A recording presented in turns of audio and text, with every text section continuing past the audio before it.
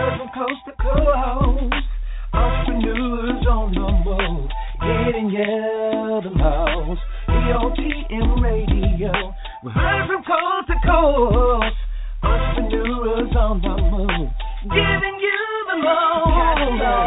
Next station is the hottest, playing the best independent artists and looking for more. So tune in and tell a friend about the hottest station on internet land. Sit back and listen, EOTM on the mission. Classic City Records, ain't no competition. Pay attention to the grind, we're in this division. Entrepreneurs on the move, success is a given. EOTM Radio, we heard from coast to coast. Entrepreneurs on the move, giving you the most. EOTM Radio, we heard from coast to coast. Entrepreneurs on the move, giving you the most. EOTM, that's the people station. Hottest station in the nation, no underestimating. Stop procrastinating and gon' hit them up. Giving you bang for your buck, get your numbers up. Stop sitting around whining, crying about making it, but ain't trying. Classic City Records, we tiring. Go to EOTM and start climbing.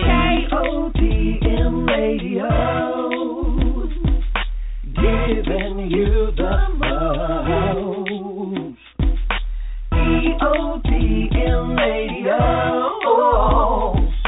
giving you the most.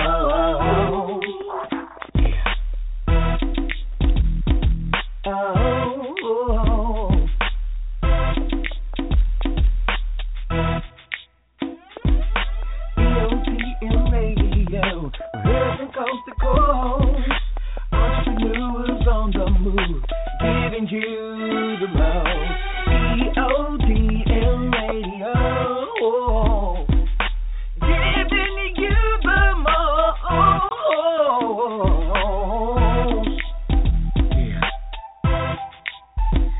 EOTM. EOTM Radio, giving you the most.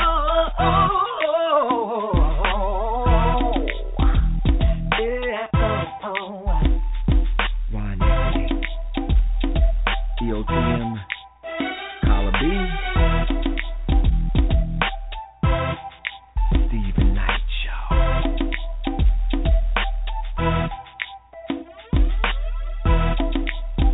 Yeah.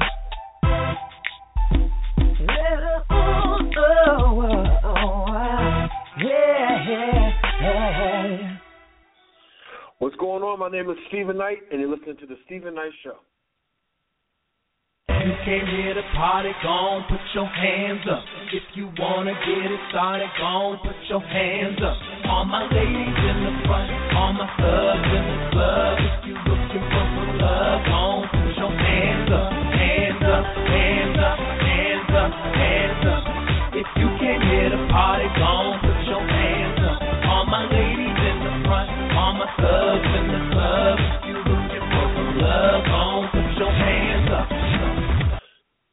Good evening and welcome to the Stephen Knight Show here on EOTM Radio. Happy New Year to you all. I know it's going to be a happy and healthy New Year. I want to thank you for joining us tonight. As always, we'll be discussing the latest in entertainment news, sports, fashion, and movie reviews. Now, over the holidays, I had a chance to interview Faith Evans to discuss her brand new album, Incomparable. We also talked about fitness, fame, and much more. We'll play that later on in the show. But we're also joined by the cast of The 11th Hour, which is a stage production based on relationships between the police and inner city youth. As always, I want you to call with your questions and comments. The number is 718-664-6543. Again, that's 718-664-6543. You can also join us in chat. There's a link on our Facebook page.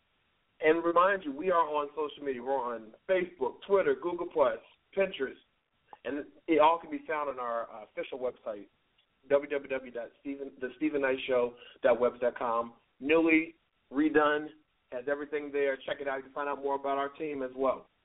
Well, Ms. Parker, how are you doing? Hey, Happy New Year. Happy New Year. How are you? Be saying that. No, I know. Look, someone was saying, when do you stop saying Happy New Year? I think after MLK weekend, I stopped saying Okay. Well, how are your holidays? It was good. It was good. Amazing time with my family in Cali and Vegas. Came back refreshed and ready to start 2015. How was yours? They were good. Mine was more laid back, but, you know, I'm very excited about this year. I think it's going to be like a really great year. Do you feel that? Yeah. I'm very optimistic and excited about 2015. I hear that. Is there anything that you want to accomplish this year? Nothing I wish to share. Okay. I can respect that. Definitely. All right. Well, Chike Adam, are you there? Happy New Year. Happy New Year. Do y'all agree with Ms. Parker that after MLK weekend it's time to kind of let it go? With the New Year? Now see, I'm not going to let it go after MLK weekend. I think it's when you see someone for the first time in the new year, you can still say it. Even if it's like March? Even if it's like March. I usually think once my New Year's no longer happy, which is usually after the first week or so of work, then I stop saying it. That's my rule of thumb. Did y'all have a good break? What did you do over the holidays? Yeah, mine was pretty good. It was quiet, kind of like yours, Stephen. I just had, most of my family or my close family lives in town, so just kind of stayed there and hung out with friends and family, kept it low key, nothing too extraordinary, but it was a great break. Yeah. Do you all believe in New Year's resolutions? Yes, I do. I used to, but then I stopped doing them. So. I don't believe that you should wait for New Year's to make a resolution. I think every day of your life should be an act of you improving yourself and bettering yourself. So, no, I don't. This is true, but technically for me, my New Year is really my birthday. My birthday is when I hit the refresh button. Nice. Yeah. I believe in New Year's resolutions because I have like a little tradition that I've been doing for a long time now where I actually write out what I want to accomplish in the year. I kind of pray over it and put it up where I see it every day. And so what I do each year, at the end of the year, I look and see what all did I accomplish. You know what I mean? And that way I can kind of tweak it. So I kind of use it. I know some people believe in don't wait till, people say, I'll start my diet January 1st. I'm good with having a good starting date. You know what I mean? That just works well for me. But I think I definitely agree with Parker as well. But I believe in New Year's resolutions. But anyway, Adam, Chike, what's going on in the world of movies? I know the Golden Globes were last night. Did y'all watch? No, unfortunately, I missed out on that. Okay. Chike? I was in La La Land. Okay. Well, what did y'all see? Well, I actually did. I have an opportunity to check out Selma. Okay. I thought that it was dynamite. It was excellent. The only issue that I have with the movie, I don't really want to spoil it for anyone who hasn't seen it, but there's a scene in the movie that looks like a scene in another movie that Oprah is in the scene, and it kind of mirrors another movie that Oprah had a scene in that other movie, and it was too identical for me. Like it kind of threw me off a little bit because writers and directors get together to give actors and actresses moments in film, and this was supposed to be her moment in this film, but this moment looked like another moment in another film that she had. So it was a little too much like the other film in that moment, and it did something negative for me. But the film in a whole was pretty good. Was the color purple? Yeah. Okay. I wonder what this film is. Well, I heard good things about this movie. I heard that it's not your typical civil rights movie. No, it wasn't. Okay. It didn't seem like your regular civil rights movie. Okay.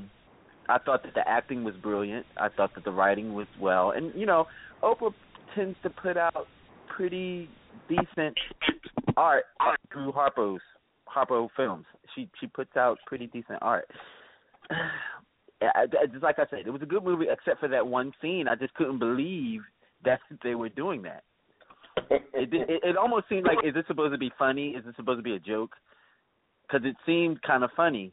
But I knew this was a serious drama, but that part seemed funny because it mirrored another movie. Interesting. I saw the movie too, but I don't think I saw this other movie that this Oprah scene was in. But, really? Yeah. Adam, we definitely have to talk off air. Okay. Yeah, because I want to know. Now I'm curious about the scene, but yeah, we'll talk about it later. But I enjoyed it too, and I agree. So it's and for those who, for some reason, are unaware, it is about the Selma protest and the eventually kind of culminating in the Selma Montgomery marches during the Civil Rights Movement. But it definitely, it's a historical drama, and it's even kind of like a MLK biopic, a little slice of his life.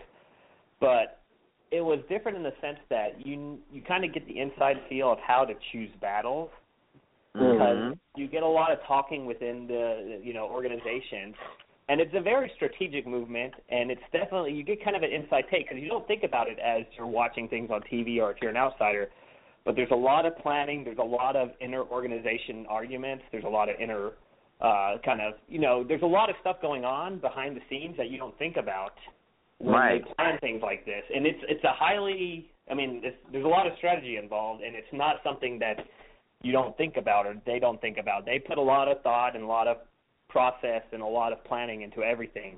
And you just don't realize that until you actually watch a movie like this to kind of see how much work it does take to kind of make sure everything works, even on your own side. Yeah, that's true. And they also the dialogue that is used on both sides in the White House and in Martin Luther's camp is very straightforward. I like the fact that they don't mince words. Like, for example, in the White House, the president and some of the other cabinet members freely use the word nigger. And it just shows you the rawness and the realness of the time period and what people were actually dealing with. Mm-hmm. Yeah. And it's definitely, it was a real issue. I know I hope we're all too young to be alive during that time period, but it's definitely, you can definitely see the issue that the last generation had and saw at the forefront, and the reality of it there. And the media played a big part even back then, like just as they do now when it comes to world events and how they will put their hand in it and twist and move it to make it seem like more and different than what it is. Yeah, and I think that was a good point too, and not to spoil a little bit, but they chose their location because they knew that it would get media coverage, and it's still exactly obviously, but they knew what they were doing when they chose where they wanted to go to do these protests. So again, strategy and really good. Like, I highly recommend it. It was the best of the 3 movies I've seen over the holiday break, I'll say that.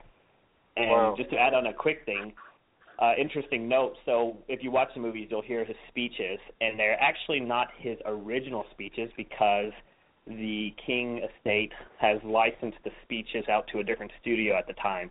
So they had to kind of do a little workaround on rewriting his speeches, which is kind of interesting just to think about that speeches can be kind of licensed out or copywritten. I heard that, and one person commented, I believe, on our page and said that, our Facebook page, and said that they don't want people to think that these new speeches, the ones that rewrite, were actually Martin Luther King. They don't want history to rewrite itself. Exactly, but it's something that they couldn't use the original, so they had to kind of make it work and keep the emotional, keep the emotional tone and the kind of energy, And I love the fact that toward the end they used the actual footage of the actual march. Yeah, they did a good job. The only thing I think they could have done a little bit more, we didn't get a lot of Abernathy, and I know Martin Luther King and Abernathy were really good friends throughout the whole movement, so we didn't get to see a lot of him in it. But again, he's not the focus either, but, you kind of, it focused mainly on Selma and Martin Luther King, but if you know history, with he did a lot with Ralph Abernathy, and so we didn't get to see too much of that. Well, what else did you want to see? Well, I started off the holiday season with Lord of the Rings, the Hobbit movie. That's Battle of the Five Armies. You can tell by me forgetting what it is. It wasn't. If you watch the first 2, you're going to finish it just because you're going to finish the story. But I really hope someone comes out with an edited version to condense this into one film because the last movie was just a 2.5 hour long battle that you're like, all right, we know good things happen, you know, they win. Let's move the story along. So Hobbit was not high on my list. I wouldn't rewatch any of the original Hobbit movies, unlike I do with the Lord of the Rings. So you could probably pass on that if you don't want to finish this series. The other movie I saw was the Angelina Jolie movie, Unbroken. And the story about that one is it follows this World War II. He wasn't a pilot, but he was like an Olympian. And he gets stranded on a raft in the Pacific and then gets captured and taken to a Japanese prison camp. That was another one that was kind of long, and it wasn't I'm on the fence. It wasn't awful, but at least with The Hobbit, you're watching 2.5 hours of action. This movie, you're not getting as much action. You know, you see him get tortured. You see him go through a lot of hardships. And my problem with movies like this is since they're based on a real person, you know he survives. So you never really feel, I mean, you feel the pain, but you don't feel like he's going to die because he obviously moves on and, you know, writes or has his life. So I would say that was a pass for me as well because they went a little too long for this type of. I want to ask you a question, Adam. When you were watching that movie or soon after you finished watching the movie, did you get the feel that it was obvious that they were making it a contender for the Academy Awards? A little bit, yeah. You can definitely tell they were trying to milk it. And it wasn't like they could have done a little bit more about focusing on his relationship with his other prisoners or what he did after the war, but it was definitely focusing too much on the torture and the pain and suffering that he went through. Mm-hmm. So all in all, see Selma, because that one is worth seeing. That was the one to see? What about yeah. You see anything else? It was just those two. Okay. Now, New Year here, anything coming up down the pipeline? Well, there's Inherent Vice, which kind of seems like a weird one about this guy, this kind of detective or someone trying to go after the drug thing. I don't know if it's going to be a good one, but it just came out last weekend as well, so I'll probably end up seeing that. And that's only on my radar at the moment. Okay. Well, guys, as always, thank you so much. Have a great week. Welcome back. Happy New Year. We'll see you until March. Have a good one, okay? Happy New Year, guys. You too. What's going on, Aaron? Happy New Year. Happy New Year, everybody. How's it going? It's going great. New Year, Aaron. Happy New Year, Miss Parker. It's great to hear y'all's voice. Before I start, I want to make a comment on the movie Selma also. And I know exactly what scene Case referring to. Okay. Yeah, and I don't mind spoiling it. Sorry, y'all. So I'm gonna spoil it. Well, I'll just say this. What's she say? Harpo, get my kids out of here. Get my kids out of here. Oh, they had that scene? I don't want them to. Yeah, it was pretty much that scene where Miss Sophia is being beaten when she's being beaten at the market or whatever in like the town, whatever. It looked very similar to that on Selma, where Oprah's character was being beat by the by the sheriff. Yeah, it was very similar. Wow. So, but there's a whole lot more to the movie Selma than just that scene. So people. Yeah, it was a really good movie. I thought it was excellent. I mean, it makes you cry, it makes you think, it makes you laugh. Yeah, it's one of those movies. Okay. Yeah, great movie. All right, this is the first day of the last semester of my undergraduate career. Counting it down. I graduate in May. So May the 9th. So awesome! Congratulations. Congratulations. Thank you. So I will be a Bachelor of Arts carrying brother. So a BA. Wow. in political science in school, right? less than 4 months. Say what? And then I'm off to law school. Yes. Wow. Yes, sir. That's great. Yes, sir. Yes, sir. Thank you. All right. What's sports. going on in the wonderful world of sports? First of all, okay. Stuart Scott, rest in peace. Yes, rest in peace. Yes.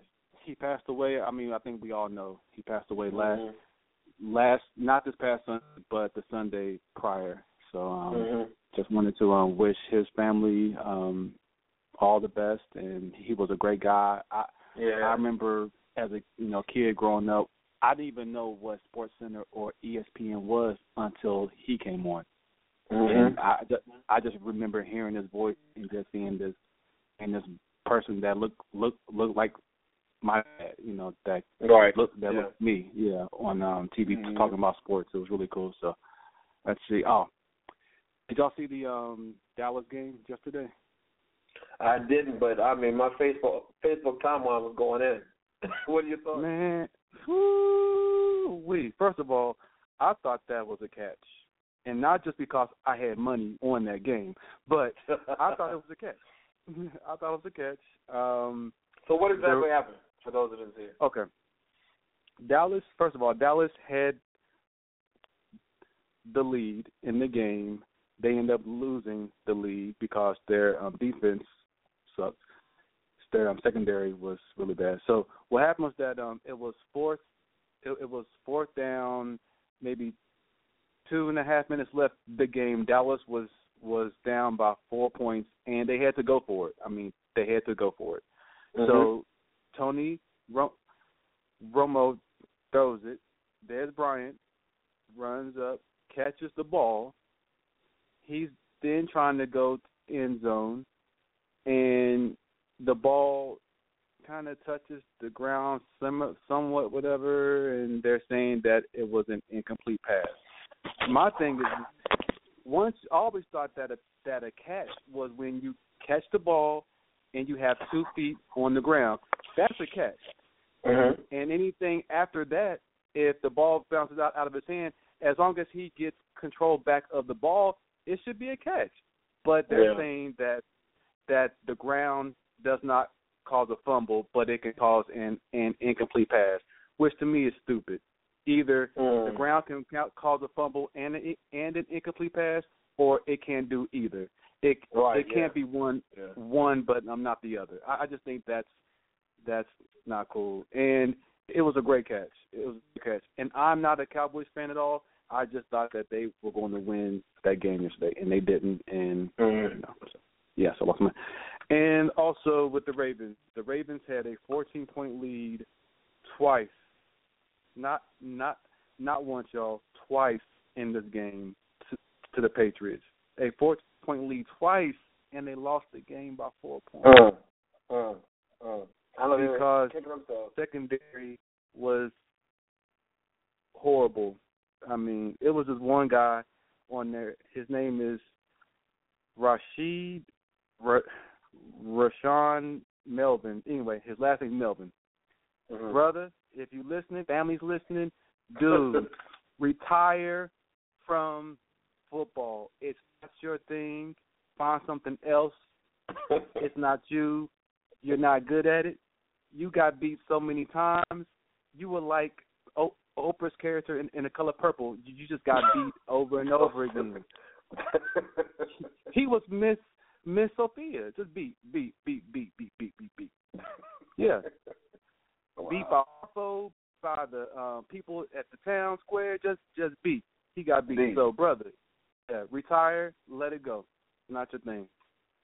So I was upset about that because, again, I had money on that game too. So 0 for 2. Well, you didn't have a good night, did you?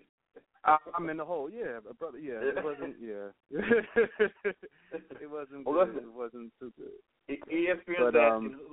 Listen, ESPN's asking which team will win the Super Bowl: the Colts, Packers, Patriots, and Seahawks. Who do you think? Okay, the team. Okay, America. Whatever team that I say is going to win, go against that. So if I say that it's going to be the Seahawks winning it, do the opposite. So if I say the Seahawks, probably the Packers will probably beat the Seahawks. So okay, this is my prediction. I have Seattle and New England in the Super Bowl. Okay. Knowing my luck, it'll be Green Bay and the Colts. So put some money on it, y'all. You all might win some money. So, but yeah, you might win some money. But yeah, Seattle and New England in the Super Bowl, and I just like Seattle. I think they're just talented. I mean, they're just stacked all the way. I mean, every position they're just stacked. So I have Seattle winning it all, which means that they probably will lose. So, if y'all want to hear any more predictions, you can follow me on Facebook, Twitter, Instagram, all that stuff. And I just realized what Snapchat is, y'all. I found that out last week. It's Are you crazy. on there? Yeah, I'm on there. It's wow, the internet. I mean, just these apps that they just come up with is fascinating to me. Crazy. Yeah, it's crazy. So yeah, follow me on all that. Oh, Miss Faith Evans, I can't wait to hear this interview again. Thank you, Miss Faith, for being back with us again. I'm looking forward to hearing it. Even another big time interview, brother. Good job. Ms. Parker. Yes, sir. Mwah. Love y'all. Happy New Year again. Janera, if you're there, Happy New Year. She is here. Happy New Year, Aaron. And I'll talk to y'all next week. All right, y'all. All right, Aaron. Have a good one. Happy New Year, All Miss Ferguson. How you doing? I'm doing all right. How are you guys? Happy New Year, Miss Ferguson. Happy New Year's, Miss Parker. Miss Ferguson, do you do New Year's resolutions? Well, not really. I always break them, so I thought just not to, maybe to save money. I think maybe I should make that my New Year's resolution to save money, but that also never works out. So. Well, it's the new year. I know you got some amazing deals for it. Tell us what you got. I do. Well, first of all, I know I talk about this store a lot, but it's because I love it so much, because you can save so much at this store. Saks Fifth Avenue office, they're having a clearance blowout sale. And they've been having this sale for probably about 2 weeks now, maybe 3. I think it started like right after Christmas, and they deeply discounted everything. But it's going to be going on while supplies last. So there are, 3 in the Atlanta area. There's one there's one at Sugarloaf Mills. There's one at of course North Georgia Premium Outlets, and then there's one at the new Outlet Shops of Atlanta. But Saks Fifth Avenue office, they're having their clearance blowout sale, and if you're shopping in the store, all clearance items are buy 2 get 1 free. And if you're shopping online, all the clearance items are an extra 60% off. So, I mean, it's pretty much a win-win no matter where you are. I prefer to shop online because it just saves, like, a lot of time versus trying to go in a store and dig through things. You just go online, everything's right there at your fingertips. But anyway, so that's my first sale. Victoria's Secret, they're having their semi-annual sale in the stores. They're going to start putting everything online as well, but they're having it in stores, and this is perfect because it's right in time for Valentine's Day if you guys want to plan ahead. So, Valentine's Day is right around the corner. The date has not changed. It's always February 14th. I don't know why it always surprises people, but it is right around the corner. So if you guys want to, go get something if you ladies want to go get something for your guys want to go get something for your ladies, they are having their sale right now. You can also, I think I haven't looked online to see if they carried it over online, but they usually start the sales at different times. So you can shop online. I mean, you can go into the stores now and shop their semi-annual sale. Banana Republic and Gap, they're having a sale. And you can get, and the sale ends today, by the way. You can get 40% off of your purchase at Banana Republic and Gap. Plus, you can get 35% off of your purchase at Old Navy. So, all of that ends tonight, and Old Navy has like some crazy deals. I mean, tops for like $8, $7,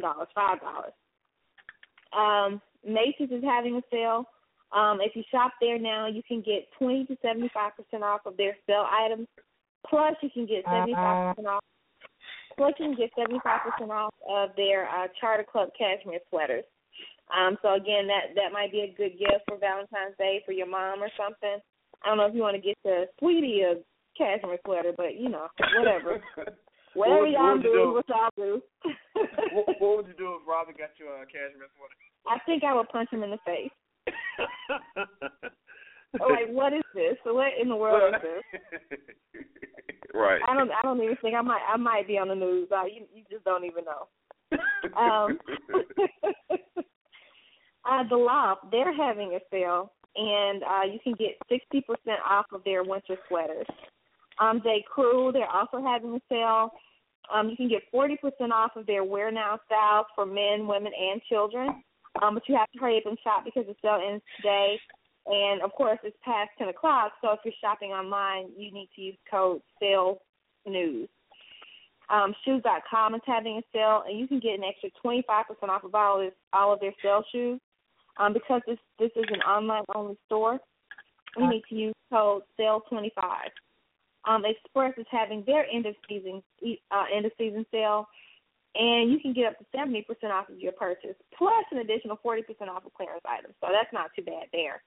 And last but not least, Nordstrom is having a sale, and this is a designer sale. So their stuff is pretty pricey. I normally don't even I don't even talk about Nordstrom. I usually go straight to Nordstrom Rack. But I just thought that this is a noteworthy sale because this is their designer sale, and they're calling this their designer finale sale, and you can save on tons of designer items that have been marked down. So that's all I have for you guys tonight, but that's a pretty great start for the beginning of the new year. So it really is. And they can find all this at budgetshopaholics.com, correct? They surely can. And there are links on our Facebook page and website. Thank you, Ms. Ferguson. Have a great, I'll talk to you next week, but have a great week and Happy New Year, okay? All right, Happy New Year. All right, have a good one. Good night, guys. Before we go to break, question of the day. What is the turnoff when it comes to dating? Go to our Facebook page or tweet us at Stephen Knight Show. Let us know. We'll be right back after this in a minute. You're listening to the Stephen Knight Talk Show on EOTM Radio. You're listening now. You're listening to the Stephen Knight Talk Show on EOTM Radio. The Stephen Knight Show, Monday nights at 10 p.m. Eastern Standard Time, only on EOTMRadio.com. Welcome back to the Stephen Knight Show. Quick pace, anxious, exhilarating, inspirational, and direct. The 11th hour is for emotional and searing. The 11th hour indicates the systematic indifference and criminalization of our inner city youth. It brings forth compelling arguments supported by historical, economical, and judicial perspectives and offers hope in the midst of this deadly epidemic. With so much happening in the news regarding the relationships between police and minority men, I thought it was very fitting to have this cast on. So please help me welcome the cast of the 11th hour. Welcome to the show. Hello. How you doing, Stephen Knight? Doing good. Is this Angela? Yes, it is. How's it going? Oh, man, I'm doing awesome. I'm wonderful. I'm glad to be on. Well, we're glad to have you on our first show of the new year. Now, are the other people with you? Yes. Yeah. Who all do we have? We got Reggie Love here, too, man. Stephen, how are you today, man? I'm good. And you're the technical director, is that correct? Yes, sir. Okay. And Angela, you're the playwright. I am. Okay. So tell us, we've been seeing a lot in the news about, just the chaos. And I think it's really, especially end of last year, with Michael Brown and some of the other cases, about we've seen the protests and people responding to just being done with what seems to be a target for young African-American men. Your thoughts on that and how this play came off together? Oh, man, should I take this one, Reggie, or you got it? Well, let me start it off by saying, we definitely see what has been happening recently in the news, but we stated that this has been happening since right. the days of Emmett Till and all the way back in the early 90s with so many people. And we run into these issues every single day. So we got started. We were actually commissioned to do this project by our executive producer, National Black Television, when we met them at the SCLC's National Convention in 2014. We were actually at the convention on August the 9th when the Michael Brown situation happened, and there was so much of an uproar, and we wanted to do something about it, but we wanted to do something intelligently.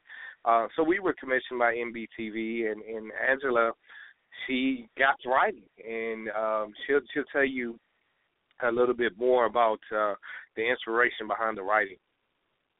Oh, yeah. Okay. It goes without question, Stephen, that all the unfolding of all these events, one behind the other, it seems, to where excessive force just resulted in the death of, unarmed, what the media deems as perpetrators. Had just gotten to the point to where it was just dizzying, we were just tired. And so, ironically, I was writing the script during the unfolding of the events in Ferguson. And so there was no lack of inspiration. And, following closely, watching the social media feeds and seeing how adamant people were about their position on the topic, I said there's a way to compartmentalize all these voices and, and put them all together into a stage play and to, insert these voices into characters and let people really see the full picture, because unfortunately, a lot of times media only shows one perspective, maybe two. And that's not cool. You know what's kind of embarrassing for me, and me and Ms. Parker talked about this one day over lunch, is that when they were having the protest in Ferguson, a lot of the imagery that we saw were them trashing the town, burning down the town, and not really focusing on the people that were out there. There were a lot of people that were really just being peaceful. They left, and then that's when the chaos, but that wasn't what was really being shown. And so I think that something like this, tells a story, because some people don't understand it. It's, that's not their reality, being profiled.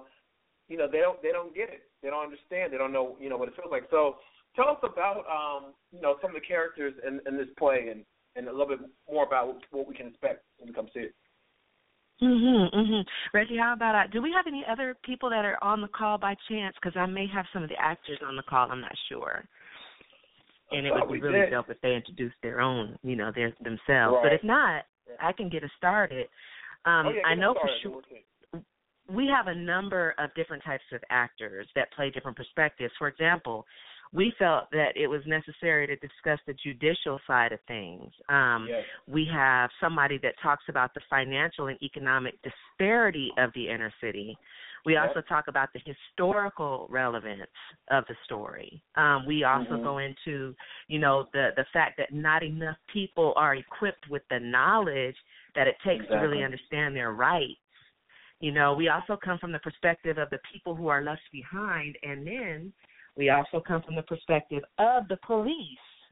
So what our whole intent and goal was to make sure that we had a very well-balanced, full-bodied conversation. Yeah. And you can't have that without having the perspectives of all different sides. You know what I mean? So even if you don't agree with the other side, at least you can have an understanding of what they're thinking about, where they're coming from. Do you agree?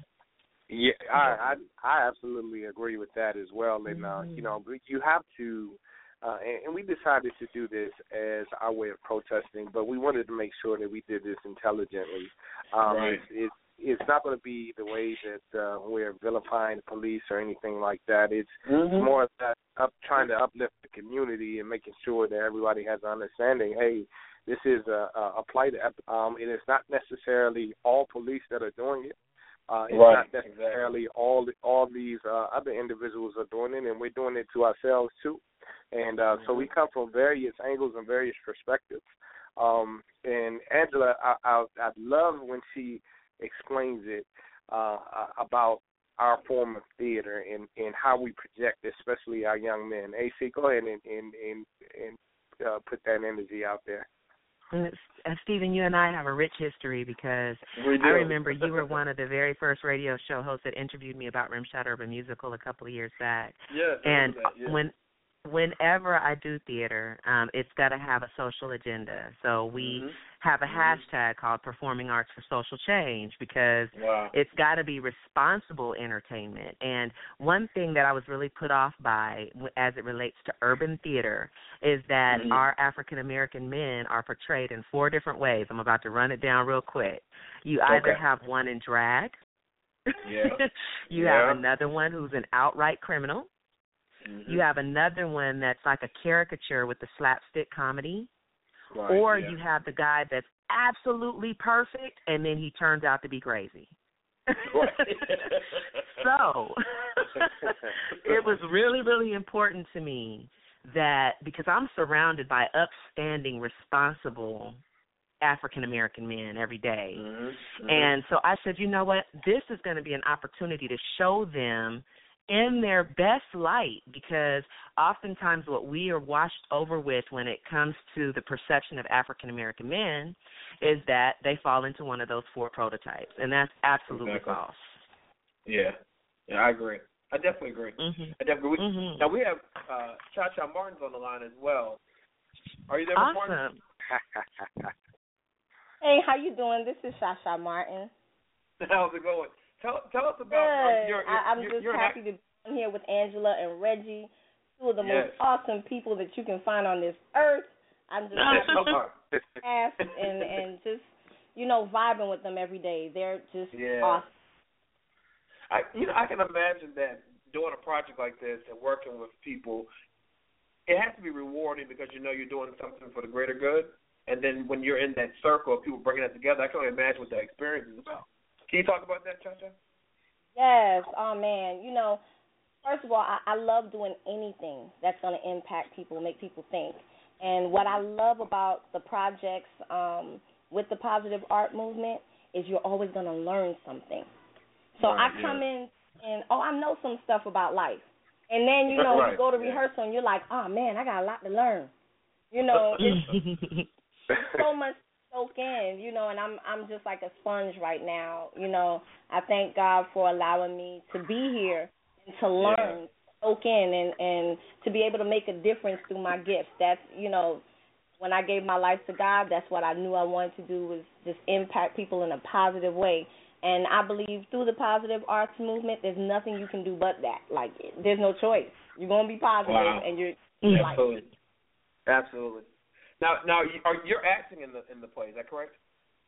Yes, I am acting in the play. I play the character Elaine, and Elaine, she's from the hood. Much like me, Harlem. She's from the hood, and she's just tired of seeing our black men just going through, getting arrested, getting profiled, getting mistreated, just because of the color of their skin. And, you feel her passion, on the stage, and her just wanting to see things change so that our men can have a positive future. And she really comes with a lot of passion on that stage. So, y'all got to come out and see this. You have to. Absolutely. Amber, when is the play? When can we see it? Where can we see it? Okay. The production is premiering this weekend, this coming Saturday, the 17th at 6 p.m.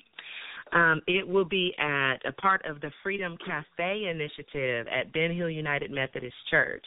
We specifically chose that location because it is the childhood church home of Mayor Kasim Reed. What we're hoping for is that he will be there. It starts right at 6 o'clock. This production is appropriate for all ages. One thing that I'm really adamant about is that there's no explicit language or name calling, because we want to be an example to the young people that actually come out to see it. So it's a suggested donation at the door of $10, but no one will be denied access because we believe people need to see this. Just to kind of give you a little sidebar note, we're really excited that we're honoring 4 people that were pioneers in the civil rights movement, one of which is Dan Moore. He's the founder of the Apex Museum downtown. We have Charles Steele. He's the president of the Southern Christian Leadership Conference. We also have Bernard Lafayette. He walked arm in arm with Martin Luther King Jr. himself during the Selma days. And then we have C.T. Vivian, who also was one of Martin Luther King Jr.'s, right hands. So all four of them will be in the audience that day, and we're really excited to do this, almost like an extension to show them that this generation is still fighting for the liberties they fought for back in the 60s. Exactly, and that's amazing.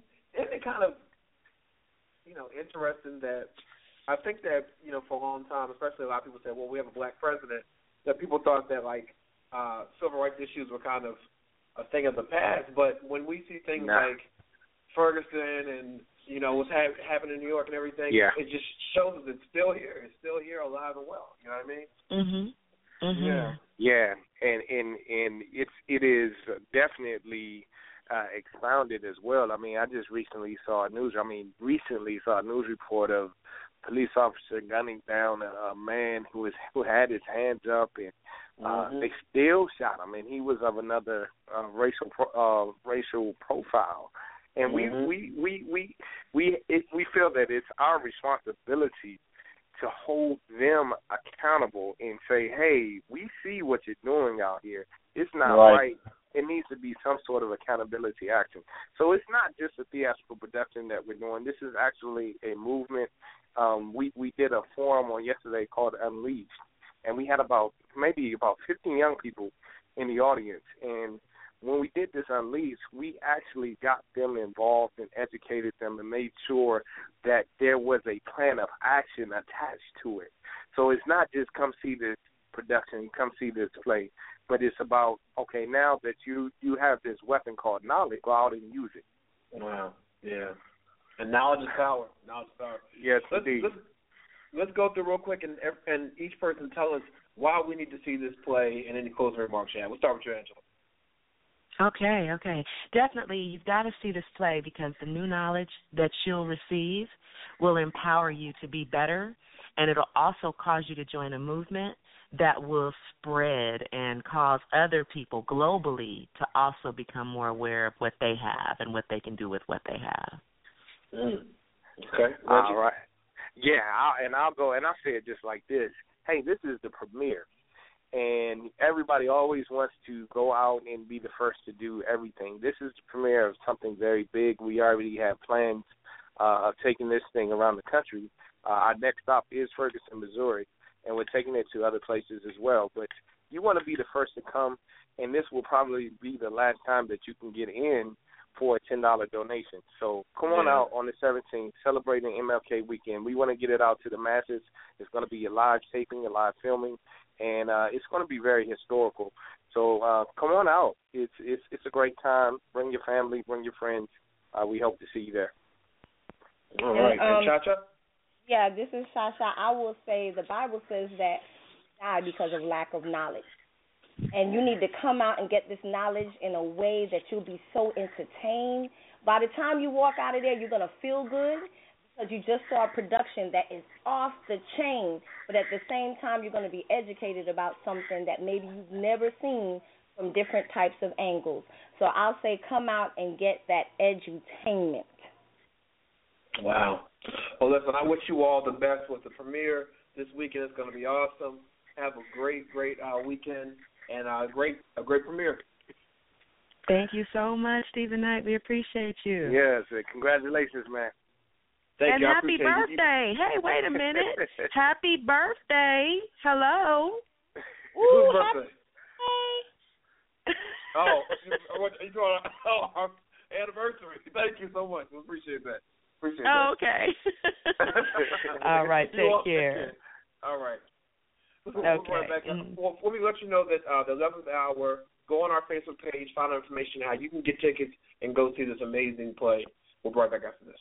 You're listening to the Stephen Knight Talk Show on EOTM Radio. You're listening now.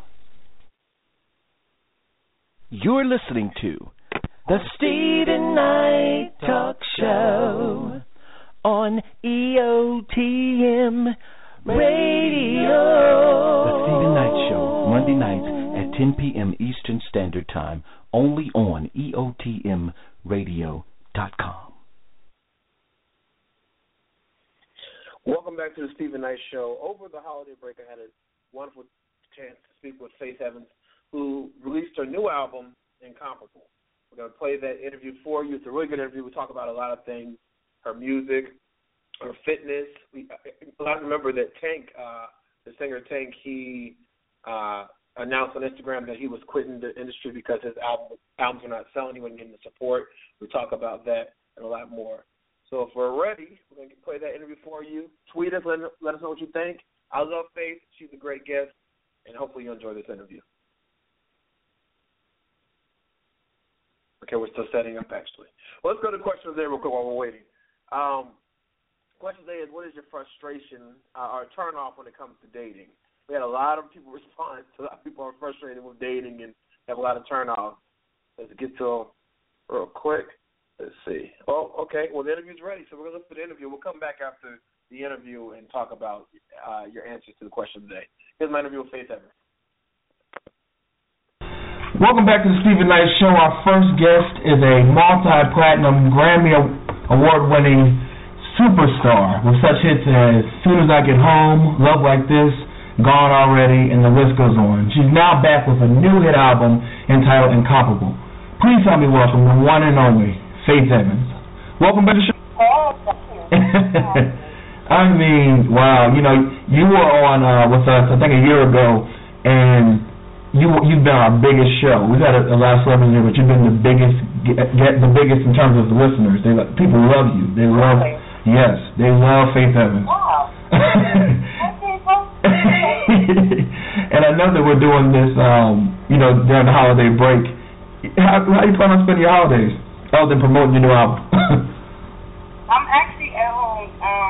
I just got back in town 2 days ago, so needless to say, I had to do all my little Christmas shopping for my little one online. Yeah. I've been traveling. But I'm at home, actually, just with the kids and very low-key. Good. We ain't got much planned at all. I'll be in town till probably like February. So February, okay. Catching up with the mail and laundry and all that stuff. Right. Well, I know we were talking about before we went live that we were talking about you now, even though you're, I don't want to say independent, but you're doing it yourself for the most part. But you said now that you, well, how would you say the control is now that you're in control of everything, the music, who gets it, what kind of style? How do you feel now that everything's in your hands? Well, I've been independent for this is the third album I've done independently. Okay. I'm prolific. But with this situation, I did a partnership with B&G Chrysalis, who are a major distributor. Mm-hmm. So right. I did a partnership with them on their master program. So basically, they're doing label service and stuff like marketing and promotion. But I still, it's still very minimal budget, and I still definitely find myself as an independent artist having to, sometimes suffice and make things up out of my pocket, right. or make stuff happen out of my pocket. But it's what it is right now. Yeah. I'm just trying to, bring awareness to my project. So exactly. That's what you got to do. And we play, your songs on here all the time. It's funny. You've always been I had the pleasure of meeting you at the premiere of R&B Divas the first season when you were on there, and that was my second time seeing you in person. You're a beautiful woman. I know you hear it all the time. First time was when I saw you live in concert back in '98. You were on tour with Toto and Drew Hill, and I have an older brother. His sister is Pam from Toto. So she's family, and so I remember that you were the first concert I saw live in Richmond, Virginia, and you killed it. I mean, you always kill when you sing, but I was just blown away. I was blown away when I heard you sing. You did this medley of Soon As I Get Home and then Come Over. Won't you come over, make love to me? That's all. No, I think you sure it was Soon As I Get Home. Not Soon. I'm sorry. I know back then I used to do Never Let You Go. Never Let You Go. Never Let You Go. And the thing was this is that after you leave the concert, I was listening to that CD. I said, I wish I had that performance on CD. You know what I mean? Because you killed it. You killed it. How is live performing for you? I absolutely love it. Yeah. That's what I'm trying to say. I mean, if that's the last time you've seen me live, then wow, I've grown. Oh yeah, absolutely. I mean, don't get me wrong. I mean, I'm vocally in this year, that I'm sounding good, but I know I'm still very shy and still getting into, learning how to kind of take the audience along on my ride at my pace. You know what I'm saying? I won't say control the audience because I don't really, I don't think that sounds right, and I don't really think that's realistic, but at the same time, I've certainly grown into being able to do a good, performance as a headliner. And, right. The records that they want to hear, and there's always something that they want to hear that I can't perform because I ain't doing 2-hour shows. Right, yeah. But, I've definitely come a long way. I really enjoyed performing live. Yeah, and you can tell it. I mean, I haven't seen you in person perform since then, but I watch you on YouTube and on different award shows, and anytime you're on different shows promoting your music. Like, I remember when you promoted your last record, and you had the single Gone Already, which I told you I love that song, and you killed that on Wendy Williams. Killed it.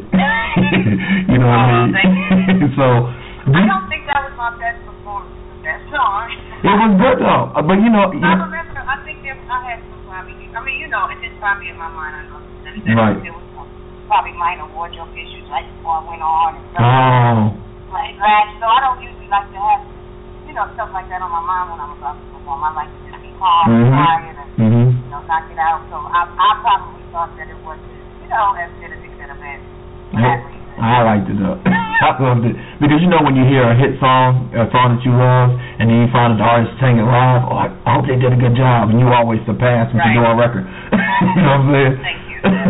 But thank you. Just talk about that because I perform too. I'm a singer, and so but I know how it is. If you're kind of thrown off right before, it can affect your voice. And, recently Mariah Carey performed for the Tree Lightning in New York, and she got some negative reviews, but the backstory was that she got there late and they said, well, you need to go on right now. And I'm sure that kind of started a little bit. Do you think, how much can that throw somebody off vocally if they're just like, something like that happens last minute? You know what, I don't know, because even though, that's probably happened to me before too, where, I didn't get an intro. I thought I would get an intro, and it's like my music starts playing, and I gotta go. But I think it may be, sometimes it's determined by more than that. It could have been whatever was going on right before she did have to go on so quickly. You know what I'm saying? Yeah. Like, before I sing, I usually have my in-ears in, so I can't hear anything anybody saying to me anyway, and sometimes you'd be like, is she okay? And they'd be like, she can't hear, and I'm just kind of in my own mind state, walking in circles, backstage, getting my breath together, just so, because I know this is probably very early in my career, I was here performances, and I'm, when you get people kind of shaky, like, that's nerves. Yeah, it is. And I'm like, I would hear myself like, I don't think like that. What's the deal? I was just talking about it. I realized that it's really just your energy is all over. So, calm down, get your breath together, sing one song, don't talk to nobody. That's what it is. But that's just my, that's how I go about it. Right, yeah. But, like I said, I don't know what she was dealing with before that, so, and I haven't seen the performance either, so. Right, yeah. I don't know what she was going through. It might have been an emergency. You never know. You never know. And people don't realize that they, especially with celebrities, they just expect them to be their image all the time, but they have lives, they have things that happen to them that are always present. They have to deal with things too, and on top of that, be held to the standard that we hold them up to. You know what I mean? Is it challenging as a celebrity? Someone, I think everyone knows the name Faith Evans. I was talking to some coworkers, Caucasian coworkers who are older. I love her. She has a beautiful voice. I was just telling her I have to rush home to get the interview Faith. So it's like but that being said, you being that caliber of an artist, and then he was wildly successful. Is it a lot of pressure, having to live up to the expectation of other people? For me, no. Okay. I can honestly say that, but that's because I've always sort of maintained even when I have to put on my quote-unquote Faith Evans costume. Yeah, right. But that's really all that is as far as me getting dressed. Like, sometimes when I go, I would normally run around in my workout clothes, my sweat, cornrows, and that's normal for people in public, you know, wherever I am. Right. I mean, you know what I'm saying? To be that way, I don't feel a way about it. So I think that because that's not something, my career and being a quote unquote celebrity, I don't necessarily see myself that way, but I don't operate from within that dynamic either. Yeah. My day to day, you know what I mean? I don't wake up with that on my mind. I wake up and I gotta go work out before I get the kids, you know, stuff like that. I gotta go to the grocery store. Right. Yeah. So I mean, I don't know. It doesn't affect me that way, but I mean, I understand that, you know, maybe for some people it is. Right. You know, you do kind of feel like, or maybe you feel like, or maybe you really do in your own mind feel like you have to uphold it. Maybe you do. Yeah. But for me, you know, I just feel like I just need to make music, be the person, and, you know, try and just continue doing what it is that I do. I don't think, you know, everybody's path is different, so, you know. Yeah. I just know what works for me. Right. You know, Toni Braxton once said that she glad she never reaches the success of like Michael Jackson or Whitney Houston, where you can never go anywhere. And I know you and Whitney were really good friends, but never wanted to reach that level, even though she's a star in her own. I mean, everyone knows Toni, but never when you couldn't go to the mall without people bum rushing you and stuff like that. Can you kind of agree with that, or what are your thoughts on that? I understand the sentiment behind it. I wouldn't necessarily say I don't want, but I'm very content and happy with the fact that I'm constantly ascending toward, you know, whatever it is. Right. Yeah. I see as my biggest moment or accomplishment, you know, and I do know where she's coming from with it. Yeah. I wouldn't say I don't want it, or, you know, of course everyone would love to have a certain amount of success, but again, I am content with the path he's raised for me, and I know that I'm constantly growing, so I'm cool with that. And I am happy that I can still go in the grocery store and I don't have to walk around with it. I go every grocery place by myself, so and that's fine. But, you know, I don't even if I was, you know, more famous or more popular, I think that this is how you carry it. Yeah. Or, you know, I see plenty of people, you know, that are in terms of a financial level, you know, from time to time, way, you know, more well off than, you know, a lot of the people that I know, and some of them as well off as some of the people that I hold in that esteem. But, you know, they're just walking around living their life. Yeah. You know? Yeah. And I know people say hi, I say hi back. And you do. I've been around you. I ain't walking around with shades. People think, who is that behind the shades? Yeah. Who's that with the umbrella? All right. Well, you know, I thought it was fascinating because when the chance I did get to finally meet you in person at the premiere, you were with your team, Jemai, who I know through a mutual friend of you and I, DeRay. And you spoke to everyone, and you were tired at this point. You'd been up on your feet all day and whatever, but you spoke to everyone, and if they wanted a picture, you did it despite being tired. Why is that important? Why is that important? Well, that's a part of the person. Yeah. Not the celebrity. That's just a part of the person I am, and I do realize that me being in a position where I am considered a celebrity, you know, some of those people may not get a chance to see me again. Right. So it's not going to take that much away from me or my life or my rest or whatever it is. You know, unless there's some emergency situation going on that I have to attend to at that moment, you know, it's not going to take so much to try and satisfy them for that moment. Yeah, yeah. And you talk, you know. Right, yeah. I just feel like I owe them that much for the support. Right, yeah. Now, don't get me wrong, there's a lot of things people think you owe them that you don't. Right. I mean, that's not a big deal. Yeah, exactly. You know, people always say it comes with the territory, people being your business, you're a celebrity. I disagree. I completely disagree. You know what I mean? I think that, you know, people it's like anybody else that goes to work. So you act a certain way, and not saying you're being phony, but you know how to be appropriate for work that you may not do at home. I mean, you know what I mean? It's a difference. And I think that celebrity's the same thing. Like Whoopi Goldberg said, when she steps out of her house, she knows she's Whoopi Goldberg. But when she's in her house and cameras are trying to film in, that's the problem. That's too much. There's too much. No one deserves all that. Yeah. You agree?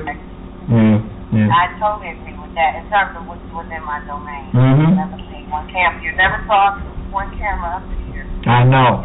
I was going to talk about that. I mean, and, you know, although I've been considering doing something, you know, I was, before Diva came along, I had shot a couple of times, you know, about my life or my family at first. You know, I knew that was probably not what I wanted to do. But I've been considering doing something like that, and not so much involving my kids, but I've always said the only way that I would do something like that is if my team who, my family is already familiar with, or be the one capturing it. I just don't like, bringing. I just don't want to disrupt what's going on in my household. My youngest is on the autism spectrum, so things have to be very consistent. You know what I'm saying? Yeah. So I don't like throwing off any of that, bringing that type of thing in my house.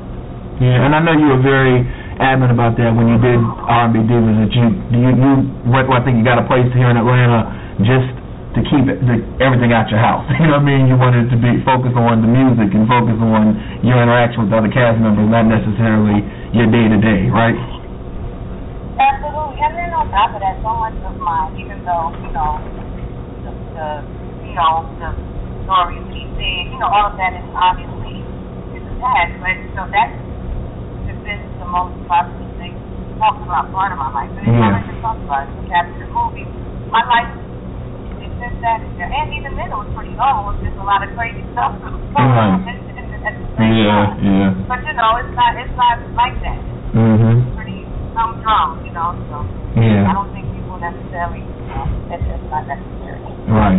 Well, it wasn't necessary for me to participate in that way. That's my goal, to get that. Exactly. So you actually left after the first season, I believe. And why did you decide not to take part in terms of being on camera?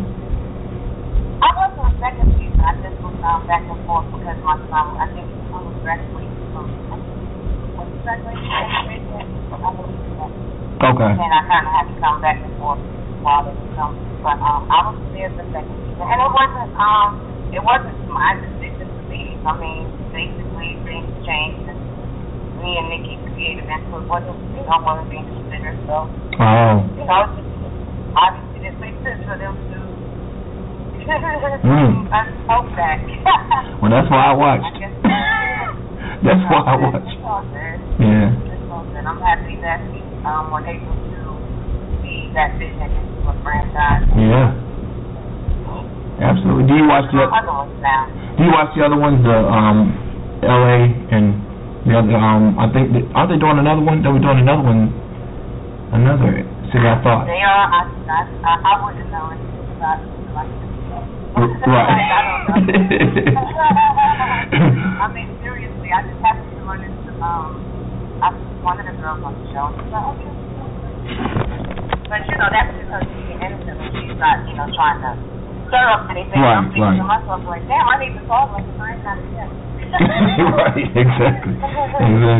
But that's good to know. Right. Well, I know that you've always been in the fitness, and so not always now. Well, I'll say back in the day you did, because I remember you did a lot of you talked about a lot about the fitness, and you've gotten really in shape. And then recently, I saw you look amazing. Like, I've seen pictures. I follow your Instagram and whatnot. What inspired you to get back into it, like real heavy?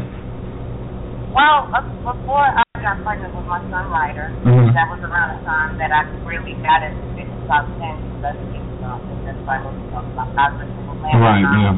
I ain't have much to do other than take care of my kids in my house. I've been a really good trainer, and I just really get into it. And after that, around when I got pregnant with Ryder, I thought I would maintain it, but it was not happening. It's hard, isn't it? I was tired and I was hungry. I tried to get up and work out still, but it ain't last long.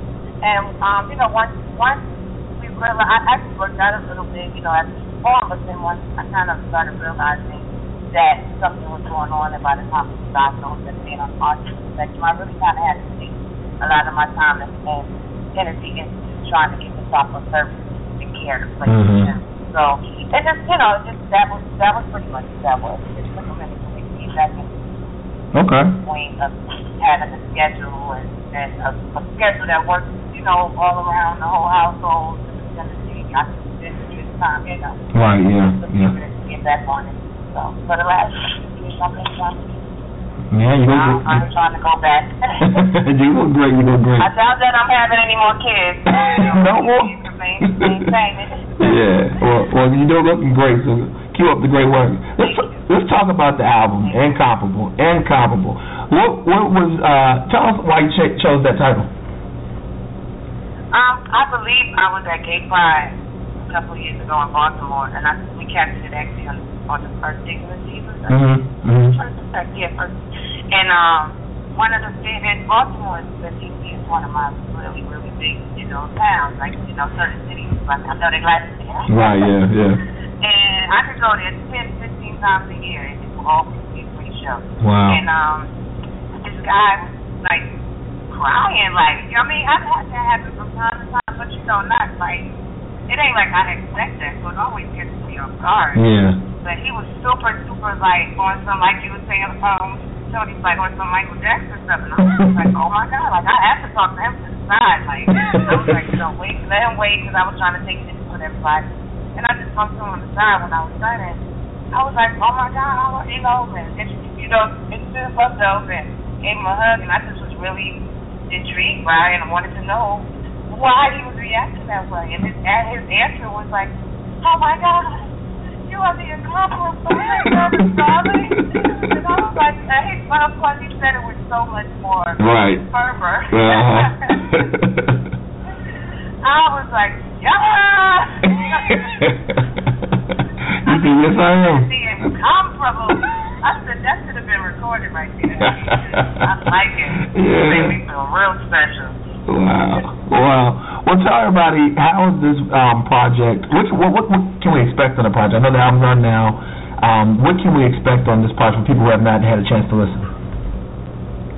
Well, I think that, aside from the fact that Incomparable does have a sort of a concept behind it, reflecting what I was going through romantically post-divorce and kind of getting back into saying, okay, I'll see somebody, I'll consider dating somebody, and that whole rigmarole of, not think you want a relationship. I am a relationship person. It's hard for me not to feel like that if I'm spending a lot of time with somebody, because I'm not really doing the most. Right, yeah. But, I feel like this album is a well-rounded selection of tempos. I mean, it has the interludes that a lot of my fans miss. Yes.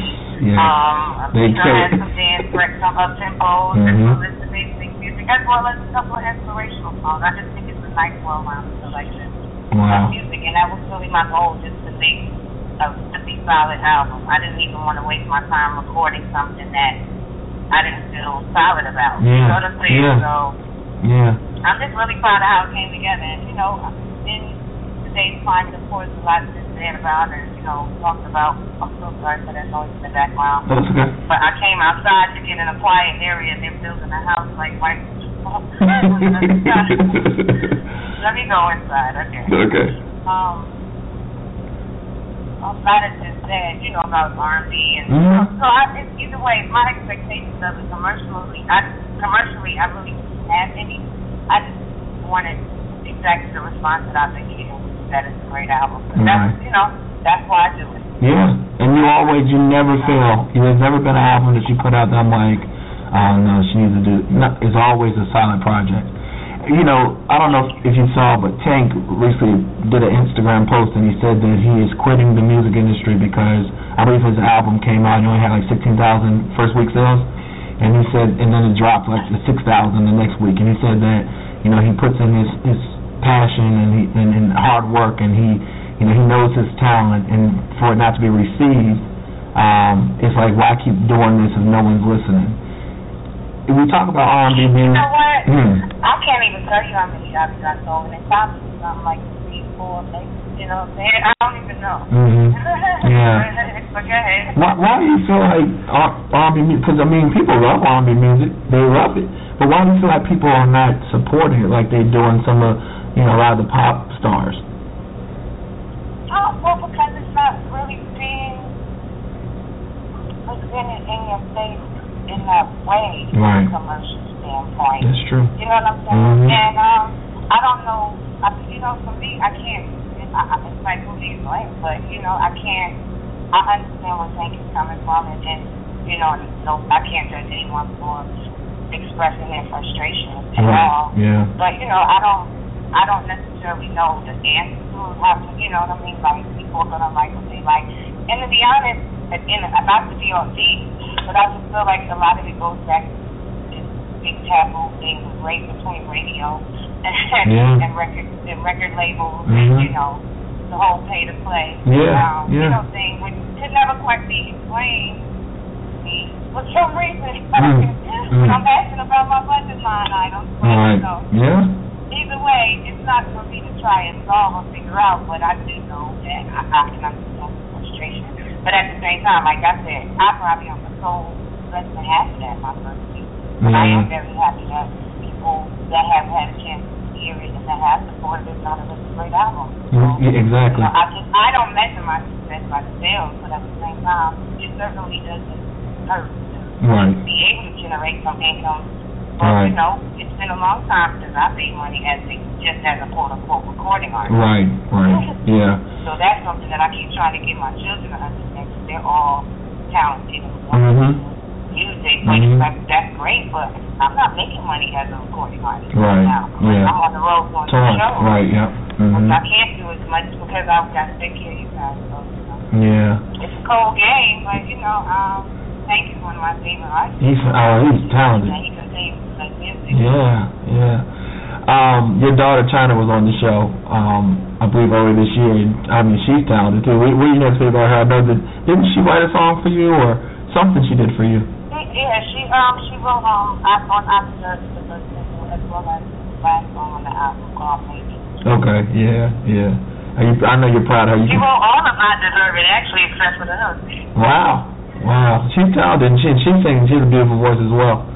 Is it kind of scary seeing her go in your footsteps? It is, but you know what? She's always been so self-contained because I'm not one of those overly mothers. I just kind of let it do her thing. Yeah. She's done a few things where she knew she should have probably came for my advice or taken my advice, and she found out the hard way. Right, yeah. She didn't, but you know, she's learning now that it's very important, you know, to be able to even have that, because it's not like I'm trying to force anything on her or make her not do something she wants to do. I'm very supportive, but at the same time, you gotta, you know, if I had someone that knew a lot of things, or was able to even look and tell me, look out for X, Y, and Z, or let me know if you see this or that, and I'll tell you how to handle it, I'm sure it would have served me very well too. But you know, she's learning. She's learning, and she's doing. I mean, she's in college. She's in college now. But musically, she's a beast. Yeah, she is. Actually, no, she did 1 year at NYU. Okay. And then she came back to LA and did like a 2-year program. Okay. So she's done with school. Yeah. Well, she did that. Yeah. Will you be touring with this project? We are actually, in addition to the couple of spot dates that I already had on my calendar, the next thing that I have up, I'm trying to put together something for next summer. Okay. But there's been talk of us trying to put together something as well, so we'll see. Yeah, that'd be nice. We're gonna ask you, have you ever considered movies? Yes. You know, aside from the couple that I had, none of that. Right. Yeah. You know, I just kind of try. You know, a lot of times, I'm sure if I was out here actively pursuing it, doing auditions all the time, you know, I would be doing a lot more than that. But I kind of gotta. It's kind of hard because I always have a lot on my plate, and I always have a lot also on the stove. So it's like that's one of those things on the stove. Right. Yeah. Right now, I gotta let it simmer until time comes where it's like, okay, I have to go do this. I've been kind of taking more DVDs when I'm at home. Okay. And I got like 2 shows that are in development now, so you know, I've been kind of focusing on that since the album's been out. Yeah. You know, in addition to me doing the promotional stuff that I'm doing. Well, I wish you nothing but the best with this project. It's always a pleasure chatting with you. It's in person or on this show, so I definitely appreciate you taking from your busy schedule. Like I said, I saw you last night. Happy New Year! Happy New Year to you. Merry Christmas, and I hope you and your family have a blessed one. Thank you. You too. Thank you, Faith. God bless you. Well, that was my interview with Faith Evans. Around her new album, Incomparable, that is in stores now. Make sure you get your hands on it. It's a great album. Faith, we always love when she comes on. And we have to support artists, especially artists that we really love, and we see them doing their thing. You know, she's independent now. She's been independent for the last 2 albums, and they're putting in a lot of her money and her hard work and her talent. She's talented. Buy her album. It's called Compost in stores everywhere. Get your copy. We'll be right back after this. How do you find a job when there are no jobs? Learn skip tracing and build a professional business that services professionals like attorneys, process servers, and repossession companies. This is no part-time Tupperware or Mary Kay selling job. It's not even an online survey scam. In Skip Trace Secrets, you'll learn all the inside hush-hush secrets of finding people and finding out things about people. Go to LearnSkipTracing.com and get your instant download copy of Skip Trace Secrets, dirty little secrets skip tracers use. Also in the Apple iBook Store, Nook, and Amazon. Welcome back to the Stephen Knight Show. Now it's time to go on to Stephen's playlist. Tonight we are featuring songs by Faith Evans, of course, and Natika Hemingway, who is also a friend of the show. She has a brand new tune called Wrong Thing, so definitely check that out. We don't have much time, so we'll get right into it. The first song is by Faith Evans. It's one of her throwback songs, one of my all-time favorites, called You Used to Love Me. Check it out and enjoy Stephen's playlist.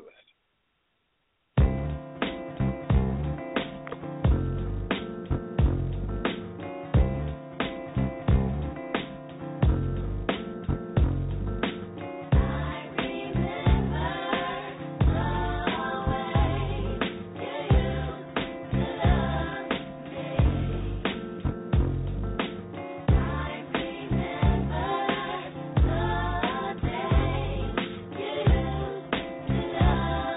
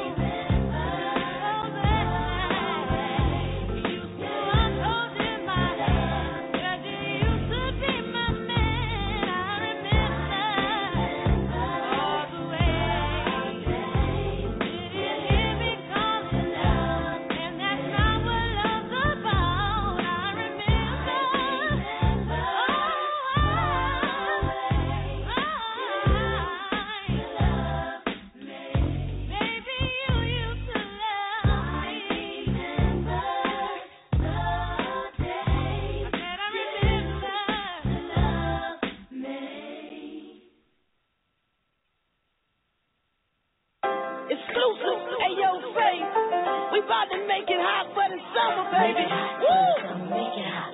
Make it hot for the summer. New Faith shit, baby. We gon' make it hot. Y'all ready? We gon' make it hot. Let's go. Everybody's looking for their one and only love, and I feel fool to settle for someone that isn't good enough. If you're gonna love me right, 'cause I played a fool too many times. If you're gonna love me good, or I'll find another man who will, baby. Oh, that's 'cause I deserve it. Just hold me down, and we gotta be perfect, 'cause a girl like me is worth it.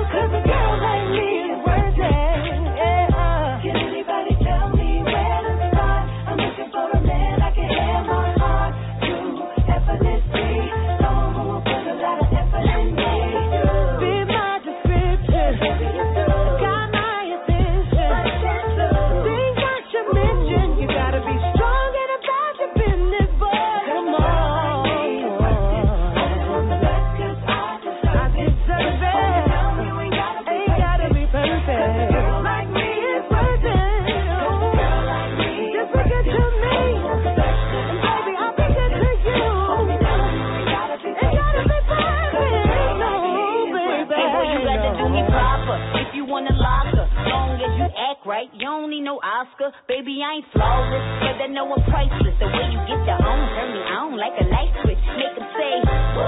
See, I'm attracted to the top notch, and you, a girl like me, I like a tall dog, and you keep it 100, then we straight. The S to the A to the A to the R to the A to the Y to the A. My man smooth like butter, and his voice got bass. What a mighty good man. I keep his ass on the night.